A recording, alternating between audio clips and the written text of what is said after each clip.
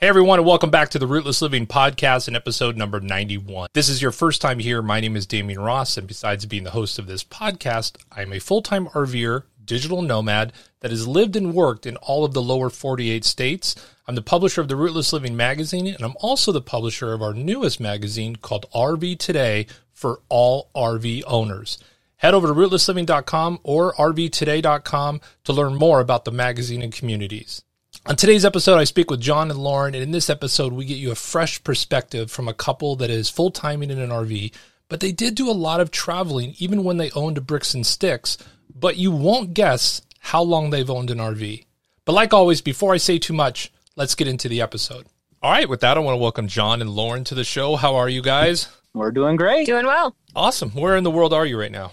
We are just outside of Moab, Arches National Park. Nice. Awesome. And what are you guys traveling in to be outside of Moab? We are in a 22-foot Thor Class C with an 8-foot trailer and a BMW 650cc. That's our local travel, so that goes on the trailer. How long have you guys been doing this? And do you guys consider yourselves full-timers, part-timers, sometimers? No wrong answer.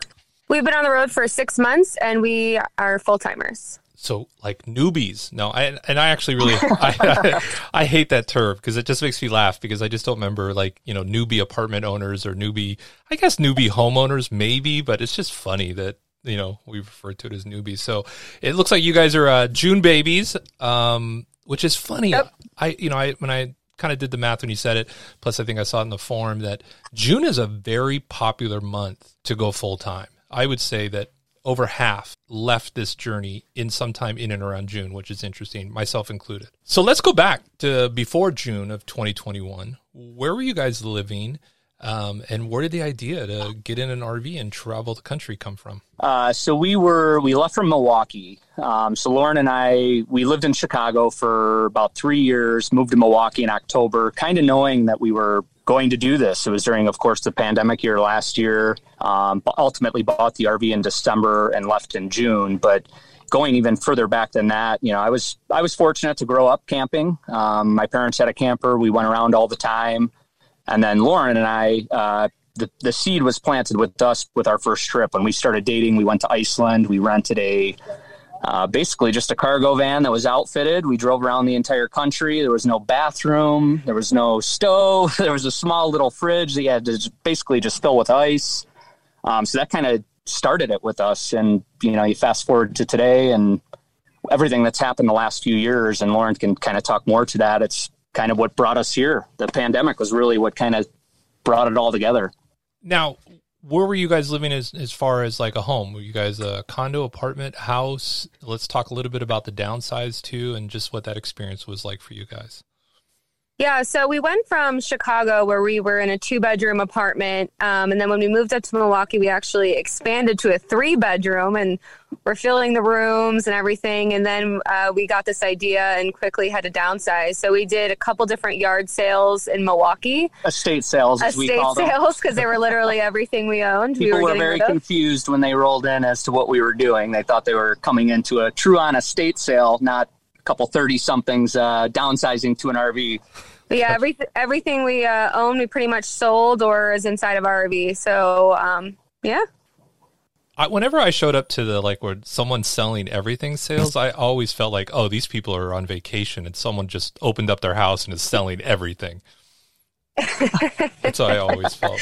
It's interesting going through that process of selling your things because they're your things and people want to give you a lower amount for a lot of different things. And then eventually by the end of the weekend, you're just like, take it. It's free. There's no way it will fit in our RV. It's not going to fit in the RV. So just take it. You cannot have 4 crock pots. It's impossible. I think the hardest thing for me was learning that I had something like 30 coffee mugs. I was like, yeah. I don't think I've ever had 2 people over for coffee, but yet I had enough. If church got canceled, we could all go to my house for some reason.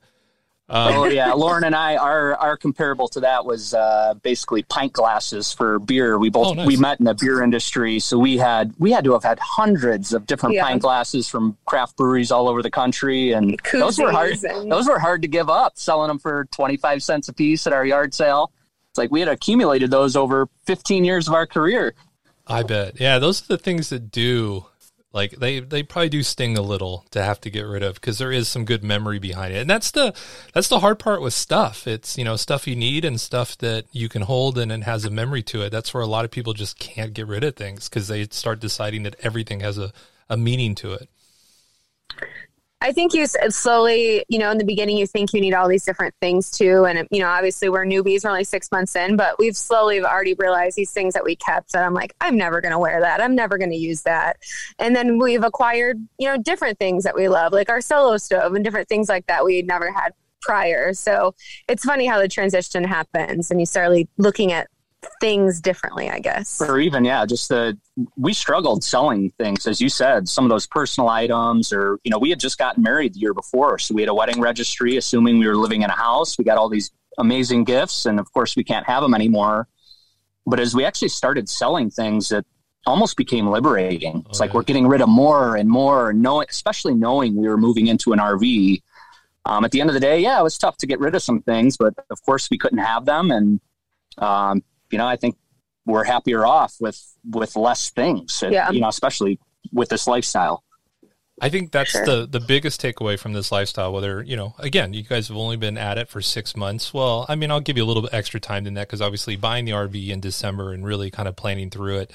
You guys have been doing it for a while, at least in the mindset, but it is one of those things that really does change you. And it's the one thing I come back to, and maybe it's kind of too repetitive for the listeners, is this is something I wish I would have, and I'll speak for you guys, like early on in my age, just because I think I would have learned that I didn't need the 3-bedroom. I didn't need all this stuff. I could have kept things a little bit light and easier, even if I was living in a home or an apartment.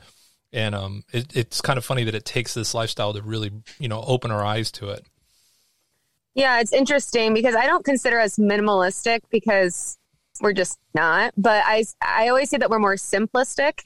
Like, we're just more simple on the things that we want and we need. And whether it's clothing, like, I've kind of changed my mindset. I invest in nicer clothes. I only have a few things that I really like. I wear them all the time, versus having just tons and tons of closets worth of things I never wear. So my mindset has definitely shifted a lot in that way. Or just the impulse buying that a lot of us do when you're living, in a home or apartment. You're on Amazon. Oh yeah, I'll take this. I'll get it tomorrow. It'll be great. We don't do that anymore. Not to mention, very rarely can we actually receive an Amazon package wherever we're at. Yeah. And of course, the joke was, when we had first moved into the RV, anytime Lauren wanted to buy anything, my first question to her was, how much does it weigh? How much does it weigh? Because we need to be very aware of what we're weighing down in our RV. It's just that different mentality of how to successfully live. Which is funny, because I almost wonder, should we been having those conversations when we lived like in a 10-story apartment building that was made in the 50s? Like, should we been talking about weight at all, or we just were like, nah, it's good? But I do think it is funny that most people don't realize that it's not just space. It's space, weight, and probably time are the ones that, like, how long is this going to take me to take out and set up? Is it even really worth it? It becomes an issue too, in a way that it just never before. How's it been being in tight quarters for you guys? I mean, obviously coming from a 3-bedroom to, I don't know, you said 22 feet long. I'd say maybe 160 square foot kind of area, maybe even less. How's that been? I think we're 220 square feet, but you might be right. Either way, it's small. That we get that question constantly of, how do you do it? You're living in a quote unquote pressure cooker. Well, first and foremost, when we moved into the RV, the plan is never to be in the RV all day. We do work full time. We're fortunate to have remote jobs where we just need internet. But we always set up an outdoor space. We're always very mindful of each other. Of course, there are times we're falling on top of each other. It's a small quarters, especially with 2 dogs. But ultimately we make it work. And, the biggest part of it is, even right now, we're sitting outside of Arches. We're sitting outside. We don't, besides sleeping, cooking food, which a lot of times we do outside as well, we don't spend a whole ton of time within the RV. So we don't consider it, 160 square feet or 200 square feet. Like right now we're sitting in square miles of land. We can go for a walk. We can do what we want. So we don't consider ourselves confined to that small space. Like a lot of people think, especially those that don't live this lifestyle. The whole point is not to be sitting in the RV all day. Yeah, it really does become, a hotel on wheels in a way. And I think people forget like how little time they spend in a hotel when they're actually at the hotel. They're usually using that as a place to sleep and get ready, but then they're out doing things. For some reason, that mentality doesn't switch over for people when you're thinking about the RV. I will say 4 years later, I spend quite a bit of time in my RV just because I'm working a lot. But my outdoor is just different all the time, which is nice. You guys are currently, I'm going to make an assumption, boondocking right now. Is that how you guys have been traveling, mostly boondocking, or are you guys going to campgrounds? What's your kind of your shtick? Yeah, so we're more boondocker people. We prefer the atmosphere. I mean, we were just at a KOA yesterday for the first time. That was our first experience at a KOA, and I think it was one of our first experiences having full hookups. So that was kind of a treat in a way, just to have all those amenities right there, you know, taking a shower, not worrying about the amount of gallons you're filling up and all that good stuff. But I will say, I just personally, and I think speak for both of us, we just enjoy the atmosphere of boondocking, state parks. They're just more alley. We meet a lot of people that are kind of doing the similar thing as us. And we're always in a beautiful place where campgrounds sometimes can be a little crowded and yeah. Yeah, they can be inexpensive. Really yeah, both, which is so funny. The experience isn't there in a lot of them, and then it's really expensive, which is kind of funny. We're doing one of our first, probably our longest stay. We'll be in the same campground for all of October and November. And it is interesting to be in one spot for so long that you start to itch again, where it's like, okay, you know, when are we leaving? Because, you know, I like that part of the lifestyle.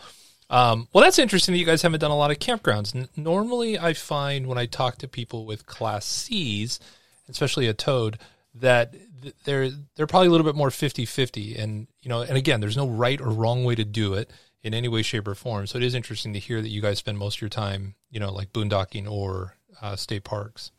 Yeah, and that was, I mean, kind of part of our plan when we did this. We knew, you know, going full time, if you're spending 30, 40, 50 or more dollars a night, all of a sudden the finances just go completely upside down. So we made the early upgrades to our RV. You know, I did solar panels, installed those, an inverter. I did have lithium ion batteries. Unfortunately, those didn't last too long, so it's still a work in progress. But we did make those upgrades to do exactly what we wanted, to be able to just kind of live off the land for 4 or 5 days at a time until basically we run out of water or fill up a tank, and then just move on to the next place. Because if you extrapolate that along the year, that's living full time. That gets way too expensive to do it unless you're a retiree with just no bounds. Yeah, right. Do you guys do Boondockers Welcome, Harvest Hosts, Thousand Trails, anything like that? Yeah, so Boondockers Welcome, Harvest Host. We love Harvest Host. That's been a big one for us. My husband and I met in the beer industry, so we love just Harvest Host in general because we love stopping at breweries and wineries, and we definitely enjoy. I think that's the one thing that we miss is like the social interaction. So Harvest Host is a nice kind of mix. So you're meeting other people, you're, you know, patronizing the bar or the farm or whatever it may be. So yeah, we really enjoy those. What are other ones? Campendium, of course, we use the Dirt, iOverlander. Yeah, I was kind of surprised with, I think in 2020 with Thousand Trails and Boondockers Welcome and Harvest Hosts, we stayed in campgrounds, or at least with full hookups. I mean, I would say the majority of the year, and I think our whole budget for the year was like $900. Oh, wow. Yeah, because, I mean, you know, they have programs where it's like 2 weeks on, 1 week off out of 1,000 trails, and then you just, during the 1 week off, you either boondock, or you go to Boondockers Welcome, you go to a Harvest Host, and you already have the membership fees there, and you just kind of, you know, continue to loop that. And so there are really kind of fun, interesting ways to, and that's what I love about this lifestyle. My mortgage budget was my mortgage budget. There wasn't much I could do to change that. But in this lifestyle, you know, hey, we just boondock more, and we're changing, you know, a portion of our mortgage differently than you could in sticks and bricks, which I like. Absolutely. And then, you know, occasional Walmart. Sprinkle that one in. Can't avoid the Walmart. Yeah. Well, maybe it's different for you guys. I've only done the Walmart once. And what we realize is Nikki, my roommate, and I say this in all respect, she has 2 cats. I do not. She does.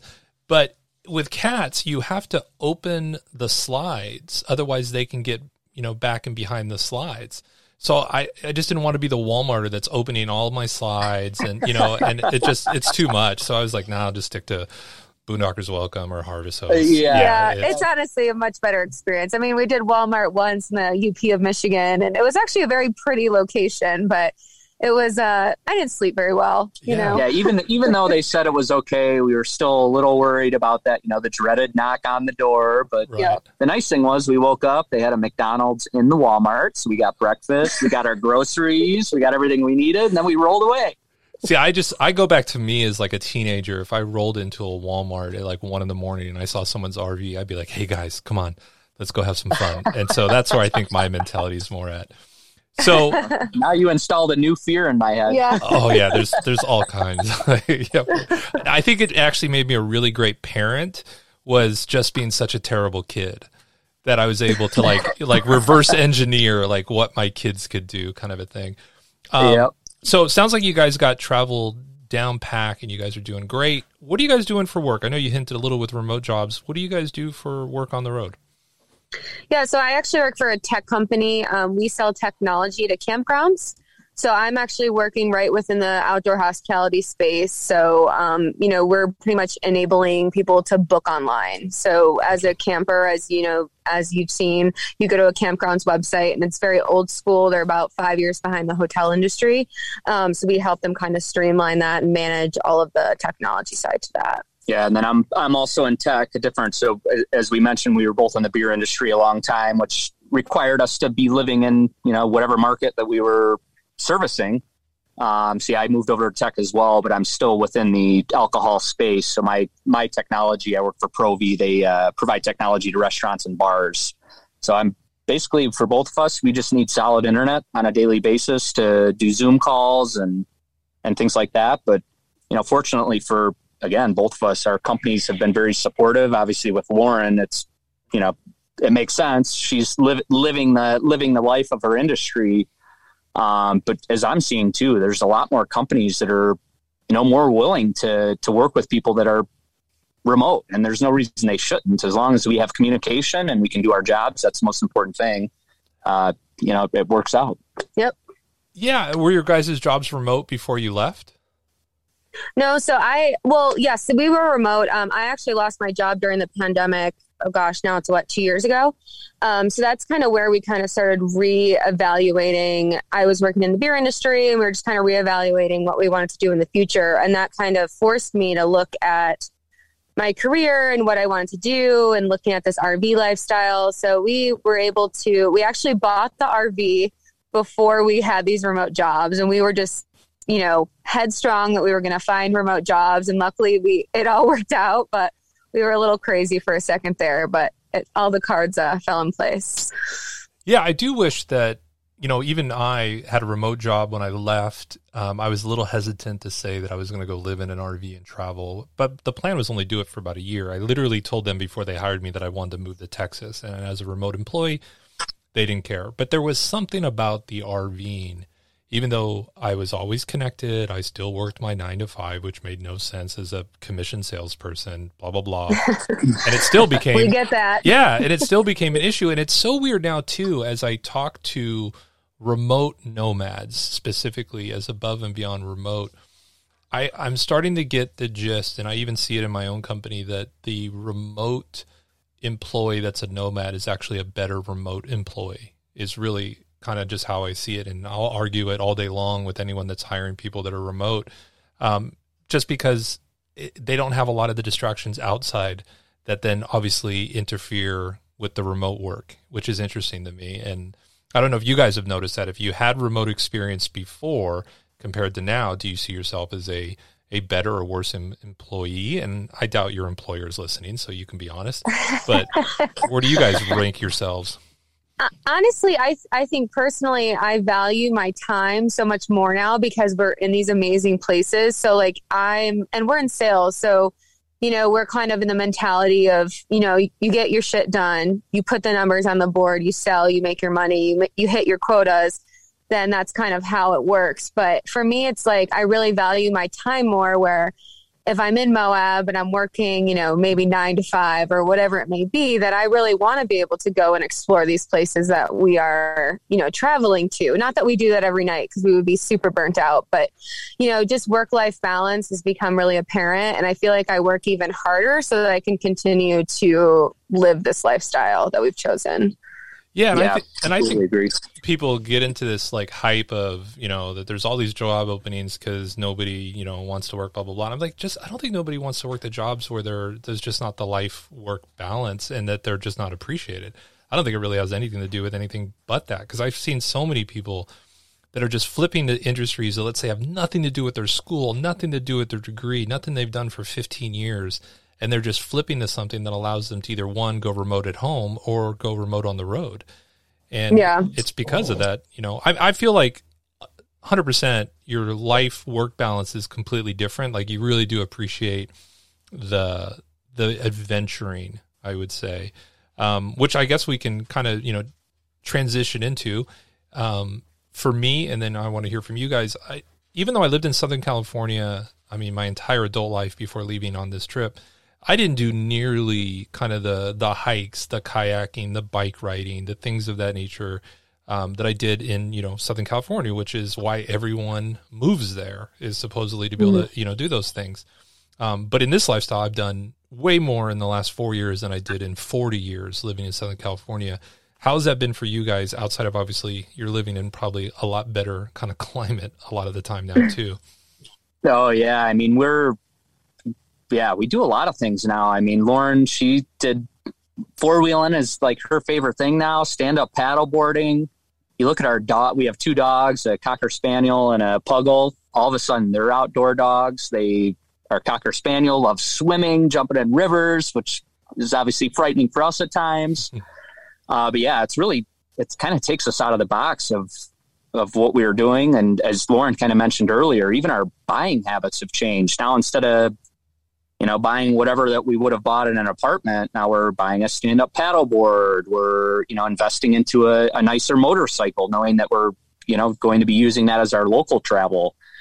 But for me personally, I think the biggest thing for us outside of the outdoors is it's popped our bubble. You think of whether you're living in Southern California or us in Chicago and then Milwaukee, we all live in these bubbles of, the people we know, the communities we live in, our social media, and those bubbles, a lot of those people share the same views that we have. And that was kind of the eye-opening moment for me when we started traveling, was you get out of, a Chicago or a Milwaukee or a Los Angeles, and you start talking to people outside of those regions and how differently they live and how differently they think, and just how differently their lifestyle, how different their lifestyle is than, people like us. It completely burst that bubble for us, which has been the most enjoyable thing for me to, just kind of see how other people live and get those experiences and actually sit at a bar and talk to someone from South Dakota and how they've lived their lives and how they value their lives and their culture. It's, that's been by far the best experience for me, and only being 6 months in, I look forward to even more of that.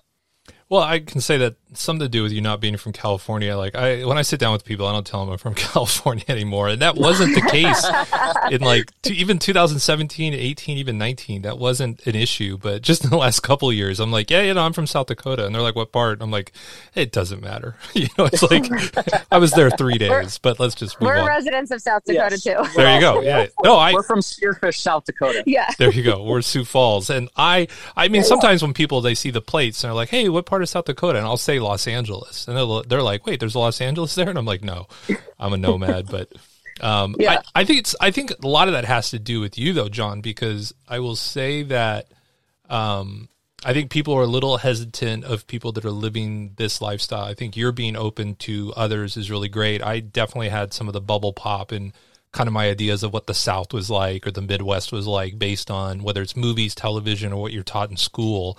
And you find out it's all bullshit, and you're just like 100%. Yeah, why are they lying to us? It's like they're trying to keep us in California, or if you live in the South, they're trying to keep you in the South because what they say about the North and vice versa. And the United States and Americans, and I really do refer to it as the United States, all 50 of them, and everyone that's here. Man, there's so many amazing, just salt of the earth type people that are just great to sit down and just hear how much different their life is. Doesn't make it better, doesn't make it worse, just different. And it's been great. Yeah, absolutely. And you think, everyone always talks about all these flyover states. Oh, you never visit, Utah, or, you're just flying over. It's like, yeah. And we see probably 30 contrail lines right over our head right now. A lot of planes flying over, but yeah, you might not have a huge airport to go visit, but these are places that people need to go visit, that, open your mind a little bit. And again, pop your bubble a little bit, get out of your comfort zone. And that's how we all become better human beings, is, talking to others and appreciating their experiences and why they think the way they do. So yeah, again, that's been my best part. Yeah. And I go back to, because I think a lot of people within the term rootless, they think that you can't own property or own a home, and absolutely you can. It's just a kind of almost like a weird way of saying you're unstuck. But as much as I see people jumping into this lifestyle, I really feel like we're going to see people that are just moving out of what I refer to the 80%. I believe that 80% of America lives on 20% of the land here in the United States. And I think they're going to move to that 80% where there aren't people, because whether it's you're in an RV or you're in a nice little cabin on 100 acres, it's just about the internet. And at that point, you might as well just get out. And then, if you have to take a long trip to the airport to go visit family and friends, so be it. I think you'll start seeing a big shift in that lifestyle as well, too, where people are going to start moving out of these cities.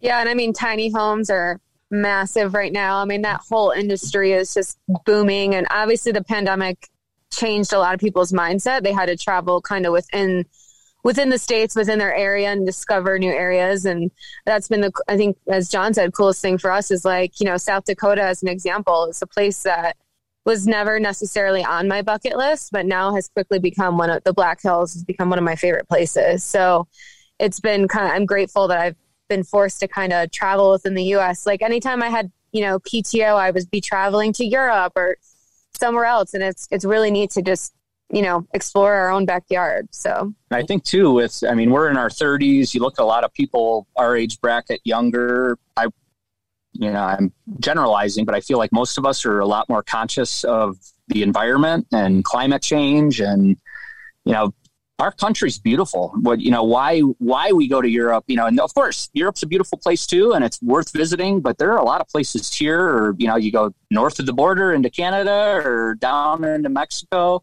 There's so many great places we can visit here without having such a, high impact on, carbon and things like that, taking flights. So I think, whether it's tiny houses, living remotely, getting out of cities, I think it's going to continue getting bigger, especially with people that are our age and younger that are, going to want to be in that sort of lifestyle. I think too, it's funny that I don't think people realize that social media had the effect that it does. That I think, before social media, your real kind of where people could look at you and decide success or not was your home, your car, what you wore. And then I think quickly we learned in social media that it's easy for all of us to fake that. We could order something on Amazon, we could put it on our wrist, we could take a picture of it, and we could return it the next day.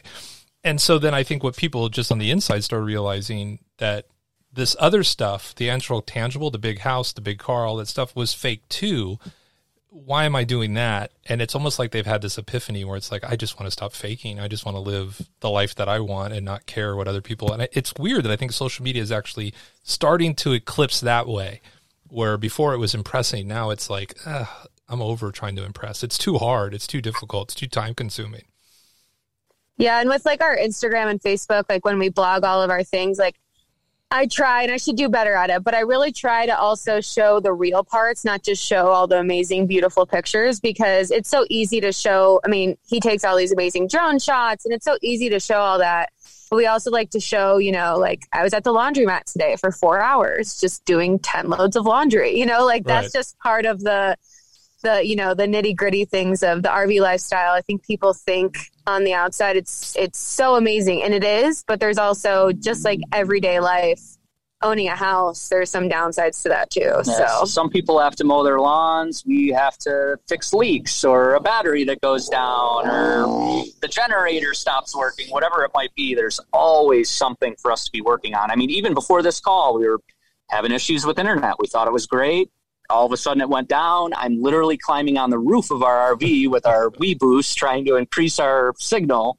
We won't talk about how I ripped off our awning a couple of weeks ago. And then there's that. There's the daily mistakes. Lauren has become a lot of our driver. We hate loading the motorcycle onto the RV. So unless we're doing a lot of miles, we won't load it onto the trailer. But yeah, the last few weeks, she's accidentally ripped off our awning. A few of our hubcaps have gone missing. It's like those things happen, and it's like we laugh about it. It's frustrating. When the awning came off, it was frustrating, but it's all right. Well, if it wasn't the awning, if we had a home, maybe it would have been, whatever. Right. It could have been anything. The dryer goes down, or I'd love to have a washer dryer at this point, but yeah, it's just different. It's funny. The washer dryer conversation comes up a lot. We have plenty of space for a washer and dryer. We didn't do it. And only because it's funny that my last Bricks and Sticks, they had a stackable washer and dryer on, the top floor. It was like 3-level home. And, there was me and the kids. We ended up going to the laundromat anyways. It was so much easier, and you knocked it out all in like 90 minutes and you were done. Where I noticed at home, it was like an all-day project. It was constantly going on. There was always someone saying, hey, can you wash this now? Where we just got it to the point, no, it's just Saturdays. And we do that here. You basically get to the point where you run out of clothes, and then you do go to the laundromat, and it's usually good internet. It's interesting people, that's for sure, if you like people watching. Yeah, and it's just part of the lifestyle that I tell people all the time, you know what, because you're really concerned about weight, I wouldn't carry a washer and dryer. I would just wait till you get to the campground or go into town and do the laundromat, and you'll meet some great characters, kind of a thing. Yeah, no doubt about it. And I can't even tell you the amount of times when we lived in an apartment that you end up leaving the wash in the washer too long, and then you're having to rerun it. It's like, now we go to we did it today. How many loads did we do today? 8, 10. 9, 10? There you go. So we go in, we take the luckily there was no one at the laundromat today, so it wasn't a big deal. But when we walk in, we're taking over at least 10 washing machines, and then we're done. And then while they're in the washer, I'm doing a conference call, and then I, have a little break, and I switch to the dryer, and that's just part of the day. This is what it is. And it's actually, I think, again, you're looking at, the ability to get things done that you would get home in a remote work. You would do laundry at home. You're obviously doing it there, and knocking it out just all at once. I think there's something to that where, when you have these kind of chores that you have to do every single day or stay on top of it because you have these conveniences, it actually ends up taking a lot more of your time. I think mathematically, if you really worked it in, you'd realize that 8 separate loads over 5 days would take a lot more time. Then, it's just interesting. I'm telling you start to really look at time, like you brought up, John, gardening. I'm like, that it was so time consuming. I spent so much time mowing a front yard that I never sat in. Yep. So we talked a little bit about the awning. I think this is a good transition to what we do as a high-low. We'll go into the low, but the low can't be things like that can happen in Bricks and Sticks, or it can't be internet, flat tire, COVID related. But what has been a low in the 6 months that maybe you just didn't realize would hit you guys in this lifestyle if you've had a low already? I think for me, you start to become like lonely in a weird way, even though you're meeting new people constantly, and I'm with my husband all the time, who I love, but I think you just, you start to miss just the natural weekend get-togethers. And we lived in Chicago, seeing our friends, grabbing a happy hour beer, like that sort of thing. That just becomes kind of, it just kind of hits you after a few months. Because the first few months, you're really in it. You're excited, and you're at the Grand Tetons, and you're in Yellowstone, and you're on all these amazing places. And then you're just like on a regular Friday night in a regular place, just sitting at the bar with your husband having a beer. And not that that's not great, but like you start to miss your friends and your family, and just like the naturalness of that. So for me, that's been kind of the realization of just having to get used to that. Yeah, I would actually 100% agree with her on that. It's, we do our best to be social, make friends, although we do boondock quite a bit. Like, fortunately for tonight, like when we get off this call, there's about 6 campers around us. We might wander around, say hello, see if anyone wants to chat. But yeah, not being able to, regularly see our friends and family, and especially as we're, getting out of COVID, I feel like we used to do FaceTime happy hours and things like that. And people are kind of getting out of that. They're going back to bars. So it's Like when we text our friends or family, hey, let's have some drinks tonight and get on FaceTime, they're not as interested as they might have been a year ago. So yeah, that's been a big challenge for us. And then I guess a small B for me would be just gas costs. Of course, we knew they would go up, but still just kind of stomaching those bills on every time we fill the tank, or having to run the credit card a few times because it only will authorize for $150 or whatever it is. It's like that's also been kind of a struggle, but I wouldn't say struggle, an inconvenience for us, but also something we expected. So not a super low by any means. Yeah, and I think the hardest part is that, I've been following gas since I was 16, so, almost 35 years, and you just see these high lows, and they're just so frustrating, especially when you've done the math and these are billion-dollar companies if they sold it for $1 a gallon. And it's like, I just can't believe we're just trying to, create $84 million in stock options for a CEO by we paying $3 a gallon for something that we all need. It's not even a luxury. Like I care less like how much money Elon Musk makes making rockets and Teslas, because nobody needs those things. Steve Jobs, with iPhones and computers, I was like, you don't need those things, but we all need gas and eggs and milk. Stop making that so expensive. That's not where we should all be getting, billionaires from. It's, I feel your pain. I really do. But I'll tell you, it's going to come down. It always goes up, gets this little peak, comes down, and then we're all like, hey, can you believe it's only $3.25 a gallon? This is amazing. We all get excited. Absolutely. Yeah. So especially coming out of a pandemic, it's always, and that's not to say too, I mean, we're extremely fortunate. Yeah. It's currently $4 a gallon here. We can afford it. But even the last few days, we've seen people that are stranded because they do not have gas in their vehicles and they have no money. Yep. And we look at what's gone on the last year and a half. There are a lot of people out of work, a lot of people struggling. And that's another thing Lauren and I regularly talk about. Even when we're pissed off at each other, or we're having a terrible day, or the day the awning got ripped off, we always make a point to look at each other and say how fortunate we are. And, we're just very fortunate to be able to do this and to have companies that, we still get paid on a weekly basis. Right. We're performing, have companies that support us.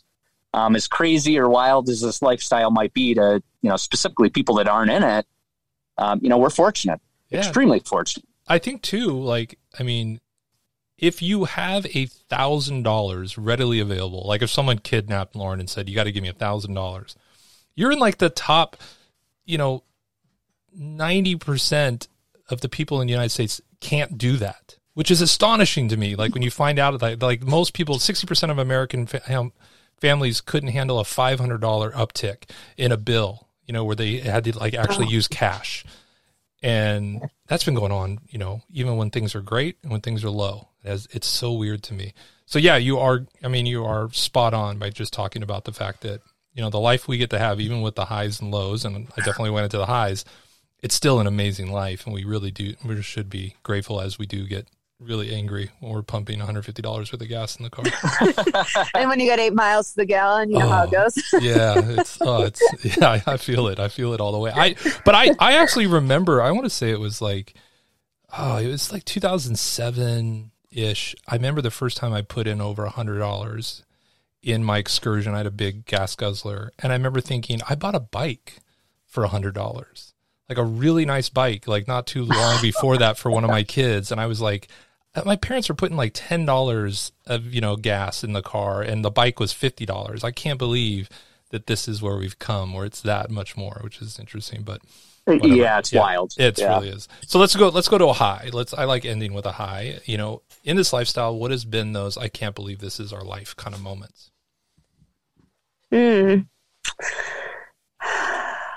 Trying to think of what my highest was.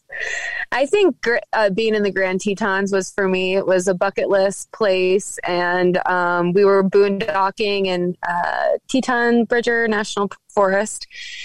And we were just, going up this trail, and I really didn't think the RV was going to make it. And we had the trailer behind with the motorcycle, and I'm driving, and he's on the motorcycle, and I'm just thinking to myself, I don't know how the hell we're going to get down off this mountain.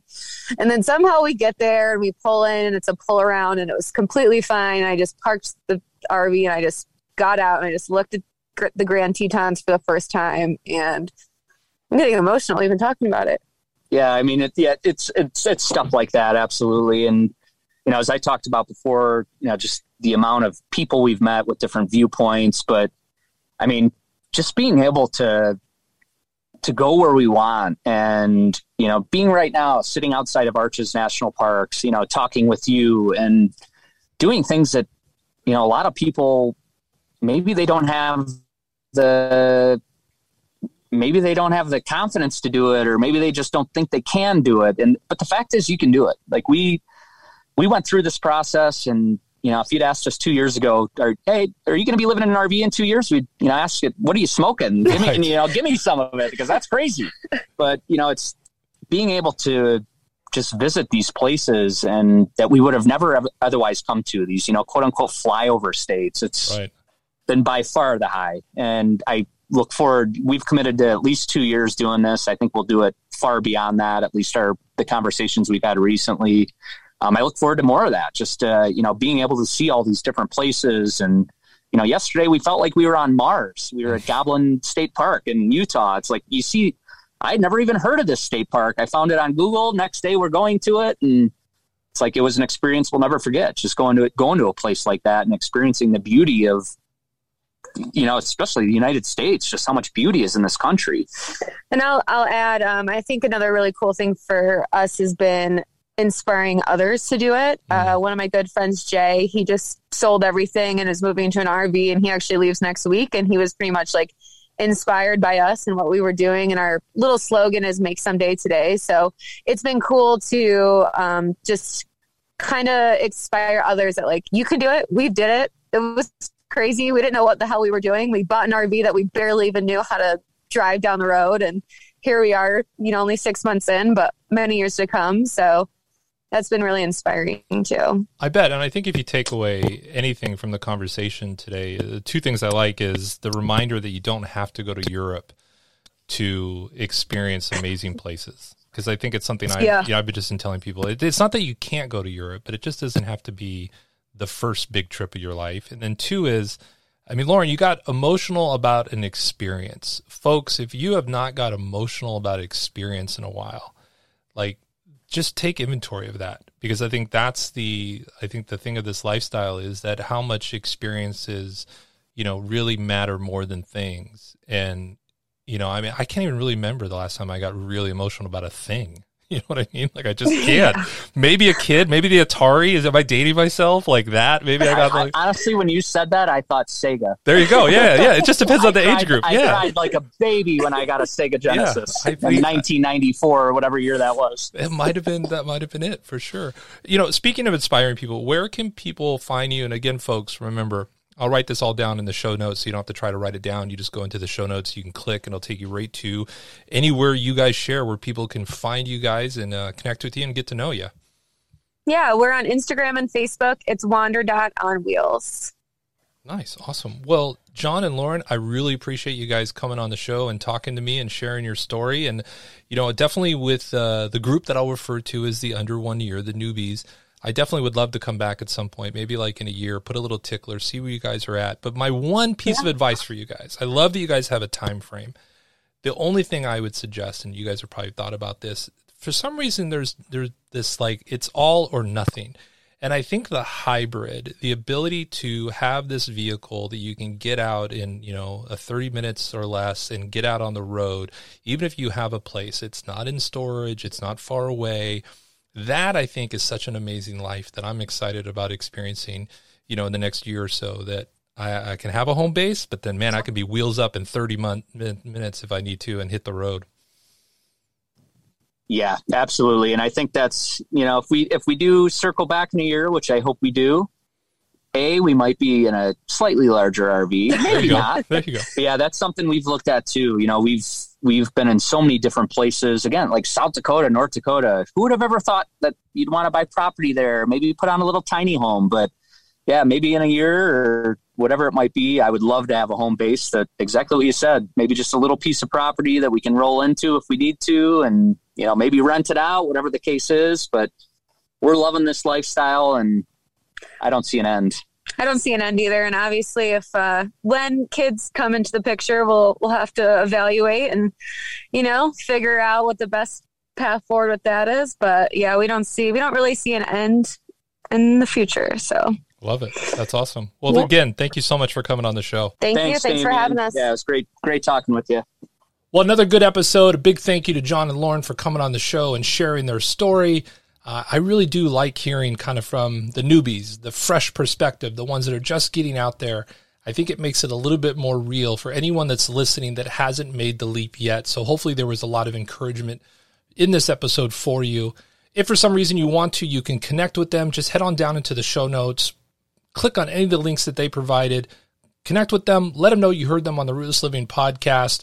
And it's just a fun way of us building the community as we all get to follow and hang out with each other on social media. Also, just a friendly reminder, if you're enjoying the Rootless Living podcast or the magazine, make sure to let your friends and family know by sharing us on your favorite social media channel. It's a really big help in getting the word out. And if you use the hashtag Rootless Living over on Instagram, we're going to share it as well.